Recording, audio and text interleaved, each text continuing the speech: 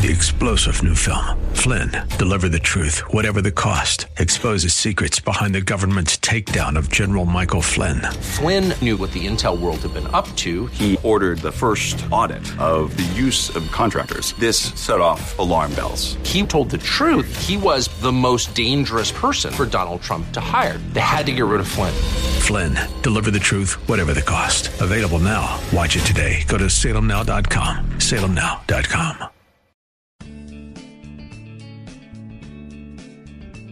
Grace and peace to you, and welcome to Reaching for Real Life with Sean Azzaro, the senior pastor of River City Community Church in San Antonio, Texas. Now, this is a church that exists to help people just like you find the real life you were created for and find it to the full. That's what Jesus promised in John 10:10. And we continue in this series with a look at the life of Joshua, called When God Calls You. As God never intended the wilderness to be the final destination for the Hebrews, instead, like Joshua, He wanted them to set their sights on His provision, with a positive outlook and unwavering faith. So is your current frame of mind directing you towards the wilderness or to the promised land? RealLife.org has this full message, sermon notes, and series available for free. But if you feel led to bless this listener-supported radio ministry, then you may do so also right there at RealLife.org. The text is Joshua chapter 1. The message from Pastor Sean is called A New Home. It's time for Reaching for Real Life Radio. So as you heard, we're in a series called Joshua, When God Calls You. Okay, and it seems like whenever we go into one of these series of conversations, God kind of talks to me through my life circumstances. Like some of you guys know, we just moved, okay? And we moved in, and we are really stoked about being in our new place. But you know that that's a huge process. If you've ever done the thing where you kind of move and build, we have another friend in our community group right now who's in the process, and they told us, oh, our house is up for sale, and we started construction, and they're in that place. And we're just like, we can pray with sympathy. Because you know what it's like when you fix up a house to sell? It's like all the great things you wish you would have done when you lived there, now I'll do it for someone else. I'm going to spend all this money. I don't get to enjoy it. No. I live with that door hanging off the hinges, but, now I'm going to pay the money, and I'm not going to get to enjoy the nice, good working door, I'm going to pay the money, and I'm not going to enjoy the beautifully painted room or the shrubbery or whatever we put in. And that's how you get your house ready to sell. And then we did the apartment thing, which was great, and I don't complain. When Willie and Rachel moved, they did the little kind of small trailer on the property. And, that was like, and it was like, it wasn't even a trailer. It was just like a little kind of one of those little mobile home RV things. It was like, wow, these guys, they were Spartan. We had this little apartment, and we thought, it's going to be plenty. And when we moved in, it was so great. And we were just like, honey, we could actually live like this. Maybe we should not build. Maybe we should just take our money and kind of bank it and kind of, we could just live like this. And then the second day came, and we're like, no. Okay? No. And then the third and fourth. Because at first, you're kind of making the best of it. It's fine. But this thing was small. And so we're in this little apartment, and I love my wife, but she's close. I'm like, Lori, there you are. Yes, good to see you, sweetie. So anyway, we're ready to move in, right? And so we go through the months and that whole thing, and then there's the construction process and all the decisions, and, our marriage not only survived, it thrived through it, And thank you. Several people who built before. God bless you.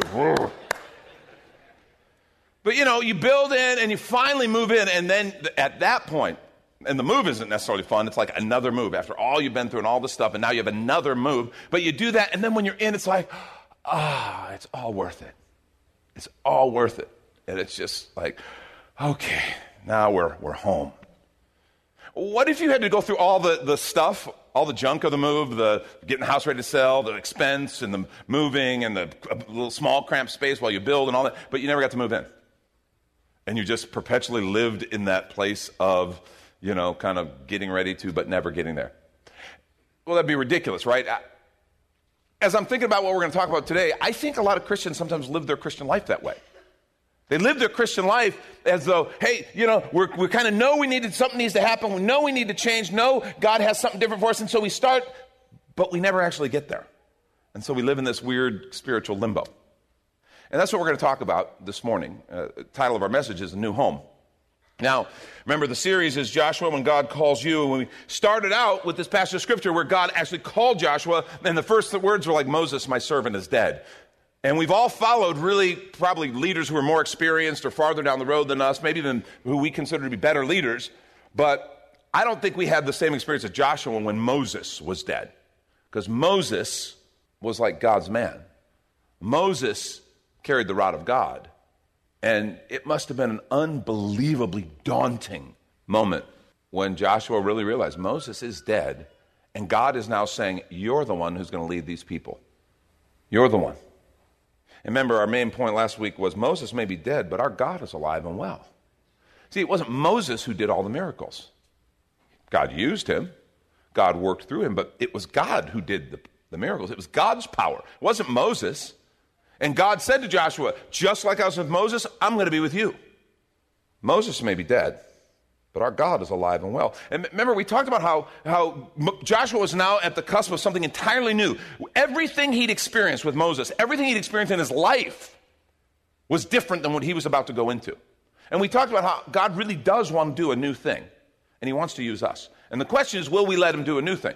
Or will we get so stuck in the same old, in the old thing, that it's like, God, I know it's not great, I know it's not perfect, but I'm stuck in my routine, so I'm just going to stay here. God wants to do a new thing, and he wants to use you and I. And the question is, what are we waiting for? What are we waiting for? Are we willing to do that? Now, if you have your Bibles, turn to Joshua 1. We're going to look at that same passage again, but I want to highlight something different. Joshua 1, I'm going to begin reading in verse 2. The Lord is speaking to him. He says, Moses, my servant, is dead. Now then, you and all these people get ready to cross the Jordan River into the land I'm about to give to them. Note that phrase, the land. Okay? Into the land I'm about to give to them, to the Israelites. I will give you every place where you set your foot, as I promised Moses. Your territory will extend from the desert to Lebanon, from the great river, the Euphrates, all the Hittite country to the Mediterranean Sea in the west. No one will be able to stand against you all the days of your life. As I was with Moses, so I will be with you. I will never leave you nor forsake you. Be strong and courageous, because you will lead these people to inherit the land, there it is again, I swore to their ancestors to give them. Go through the camp, tell the people, get your provisions ready. And then he skips down. 3 days from now, you will cross the Jordan here to go in and take possession of, there it is again, the land the Lord your God is giving you for your own. These were a people who knew that they were about a land. God had a land for them. They'd been nomads, and now they were moving in. You have to understand, these people had this sense of a land for them. God had started it with great-great-grandfather Abraham. You remember in Genesis 12 when he called Abraham, he said, I want you to leave your country. I want you to leave your people, your family, and go to the land I'm going to show you. And he gives him a promise about what's going to happen there. He says, I'm going to make you into a great nation. I will bless you. I'll make your name great. You will be a blessing. I'll bless those who bless you. Whoever curses you, I will curse. And all the peoples of the earth will be blessed through you. And we're told that he actually went through the land as far as the site of the great tree of Morah at Shechem. And at that time, the Canaanites were in the land. And then Genesis 12:7, the Lord appeared to Abram and said, to your offspring, I will give this land. So he built an altar to the Lord who had appeared to him. So this land, there's these tribes, the Canaanites who are there. They were nomadic tribes, but they're in this land. He says, this is your land, Abraham. And I can imagine Abraham going, God, will you tell them? And God goes, I'll show them. That time will come. But the promise was this idea of a land. He passed that on to his son Isaac, and then Jacob, and Joseph, and then all of those who ended up in Egypt. And you remember when God called Moses at the burning bush, he said, I've heard the cries of my people. I've seen their affliction. And then Exodus 3:8, he said to Moses, he said, so I've come down to rescue them from the hand of the Egyptians and to bring them up out of that land into a good and spacious land. In other words, they're in someone else's land right now. And I'm going to bring them to their own place where there's plenty of room. A land flowing with, and there's that phrase, milk and honey. Does sound sticky, doesn't it? The home of the Canaanites, Hittites, Amorites, Perizzites, Hivites, and the Jebusites.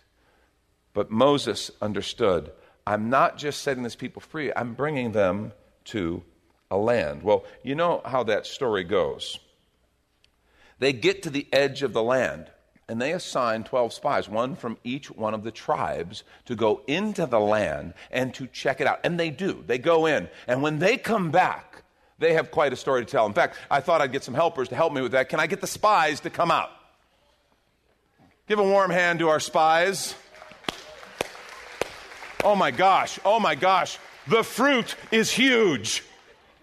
It's also South American, but I digress. Guys, hold on. That's kind of heavy. Put that down. You're going to hurt yourself. Hey, guys, lift with your legs. Careful. That's heavy. That fruit is heavy.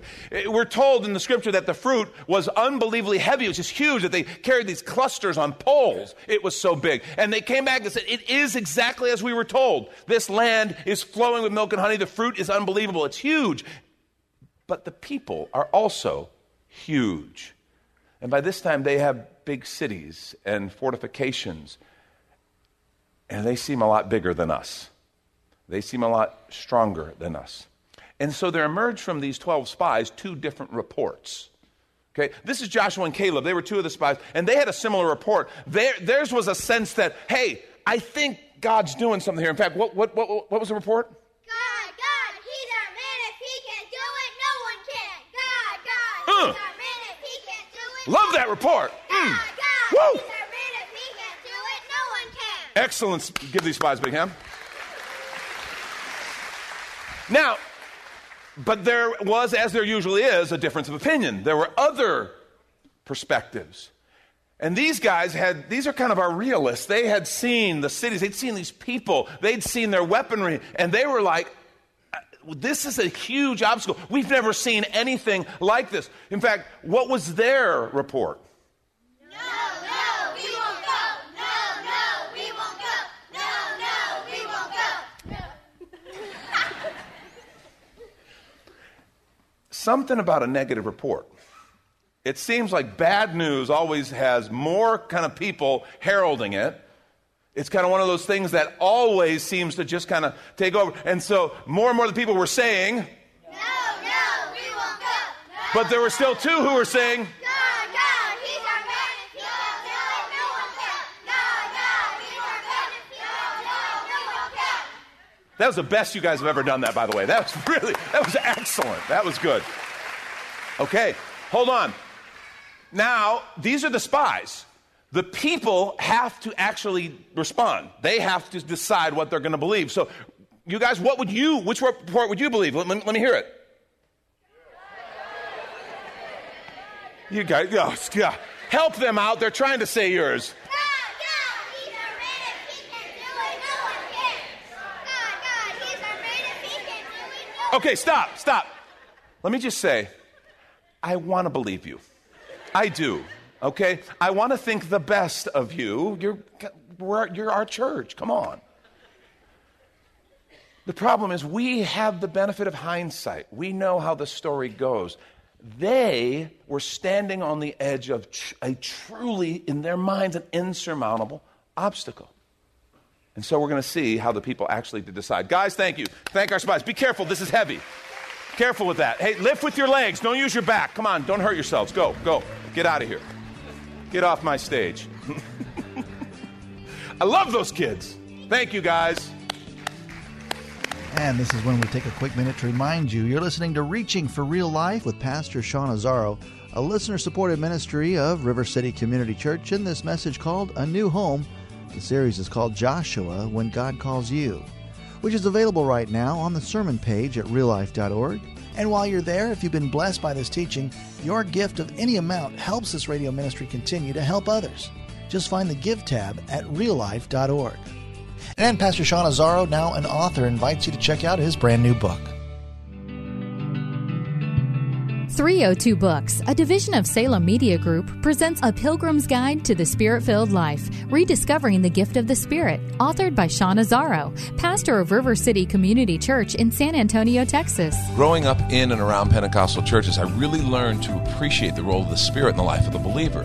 But I also saw what I considered to be imbalance and excess in some of our churches when it came to how we taught about the infilling. Now available at Amazon.com, Sean Azzaro shares his most requested teaching and radio broadcast series in a devotional form, encouraging you to embrace the Spirit-filled life. I wrote in a devotional style to encourage readers to examine the Scripture with fresh eyes and make room for the Lord to speak about the role of the Spirit in our lives. The goal of the whole book is to simply make you hungry for more of the Spirit. Order your copy of A Pilgrim's Guide to the Spirit-Filled Life by Sean Azzaro today at Amazon or reachingforreallife.org. And now back to the message, A New Home. This is Reaching for Real Life Radio. I wish the people would have responded the way you just did. I wish they would have said, wait a minute, it's true. God, he's our man. If he can't do it, no one can. But they didn't. In fact, in Numbers chapter 14, beginning at verse 1, we read this. That night, all the members of the community raised their voices and wept out loud. And these were not tears of joy. All the Israelites grumbled against Moses and Aaron. And the whole assembly said to them, so they grumbled about them, and now they're going to talk to them. And they said to them, if only we died in Egypt or in this wilderness. Why is the Lord bringing us to this land only to let us fall by the sword? Our wives, our children will be taken as plunder. Wouldn't it be better for us to go back to Egypt? They were slaves. They were beaten. They were oppressed. Wouldn't it be better to go back to Egypt? And they said to each other, we should choose a leader. Now remember, they were talking to Moses and Aaron. Now they're talking to each other amongst themselves. We should choose a leader and go back to Egypt. In other words, someone other than Moses and Aaron. Then Moses and Aaron fell face down in front of the whole Israelite assembly gathered there. Joshua, son of Nun, and Caleb, the son of Jephunneh, who were among those who had explored the land, tore their clothes and said to the entire Israelite assembly. So here's these people, this huge meeting, and they just are begging them. They're tearing their clothes in like mourning, begging them. The land we passed through and explored is exceedingly good. If the Lord is pleased with us, he'll lead us into the land, a land flowing with milk and honey, and he will give it to us. Only do not rebel against the Lord, and do not be afraid of the people of the land, because we will devour them. Their protection is gone, but the Lord is with us. Do not be afraid of them. I mean, that's a pretty compelling speech. It's making me want to say, God, he's our man. But they didn't. In Numbers 14, skip down a few verses, 22, we read that they say no. People say no. In fact, God and Moses begin to have this conversation. God wants to strike them down. Or at least he's declaring the justice of striking them down. And Moses intercedes, and God stays his hand. But God does say this in verse 22. Nevertheless, as surely as I live, and as surely as the glory of the Lord fills the whole earth, not one of those who saw my glory and the signs I performed in Egypt and in the wilderness, but who disobeyed me and tested me 10 times, not one of them will ever see the land I promised on oath to their ancestors. The stories they'd heard, Father Abraham, Isaac, Jacob, Moses, none of it. They are not going in. No one who's treated me with contempt will ever see it. This phrase is, to me, just heartbreaking. Not one of those who saw my glory and the signs I performed in Egypt. They were there. They saw the plagues. They walked across the Red Sea on dry ground. They drank the water from the rock. And for some reason, something had happened to where in the face of this human adversary, this human and physical obstacle, their faith turned to jello, and they refused. And we know the story. That entire generation, except for Joshua and Caleb, did die in the wilderness. 40 years. Fascinating. When we talk about the sovereignty of God, Joshua and Caleb led the next generation. That's what the book of Joshua is we're seeing. They led that next generation. We have these conversations about the sovereignty of God and free will of men, and we know God's sovereign will was that his people would possess the land, and a whole generation of people exercised their free will and said no. And they perished. But a new generation was raised up. A new generation understood what was happening. A new generation learned the lessons. See, they understood the goal is not just to leave Egypt. The goal is to live in the land of promise. The goal is not just to leave Egypt. It's great to be free from slavery. It's great to be free from the oppression of sin, of darkness. But there is something that God has for us. That's not the end. That's the beginning. The goal is to live in the land of promise. And Joshua and a new generation, we're going to receive the inheritance that the previous generation rejected and perished for it. See, the promised land had all kinds of meaning for them. It wasn't just real estate. This is not about real estate. It was about an inheritance. It was about an identity. He said, I'm going to make you into a great nation. I'm going to take you to a land and make you a nation. And that land was part of that. I'm establishing something for my glory, says the Lord. And I want to use you. and pour out my glory and my blessing. It was about security. God says, I want to take care of you. You can trust me. It was about peace. It's about provision. Everything you need, milk and honey. It's about purpose. God had a purpose through Abraham. He said, I'm going to bless the whole world, and this is going to be my staging point.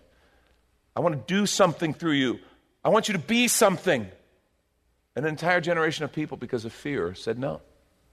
I think there is some very powerful New Testament application for us. In fact, in the book of Hebrews chapter 3, I really encourage you to turn in your copy of Scriptures, Hebrews 3, and then we're going to read on into 4. We're going to start with verse 14. The writer makes some very powerful applications regarding this to the New Testament believer.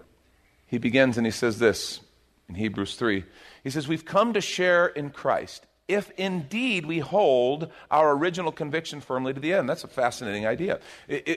It's when we come to know Christ, we recognize I'm lost in my sin. Apart from Him, I cannot be saved. My sin has put a death penalty on me.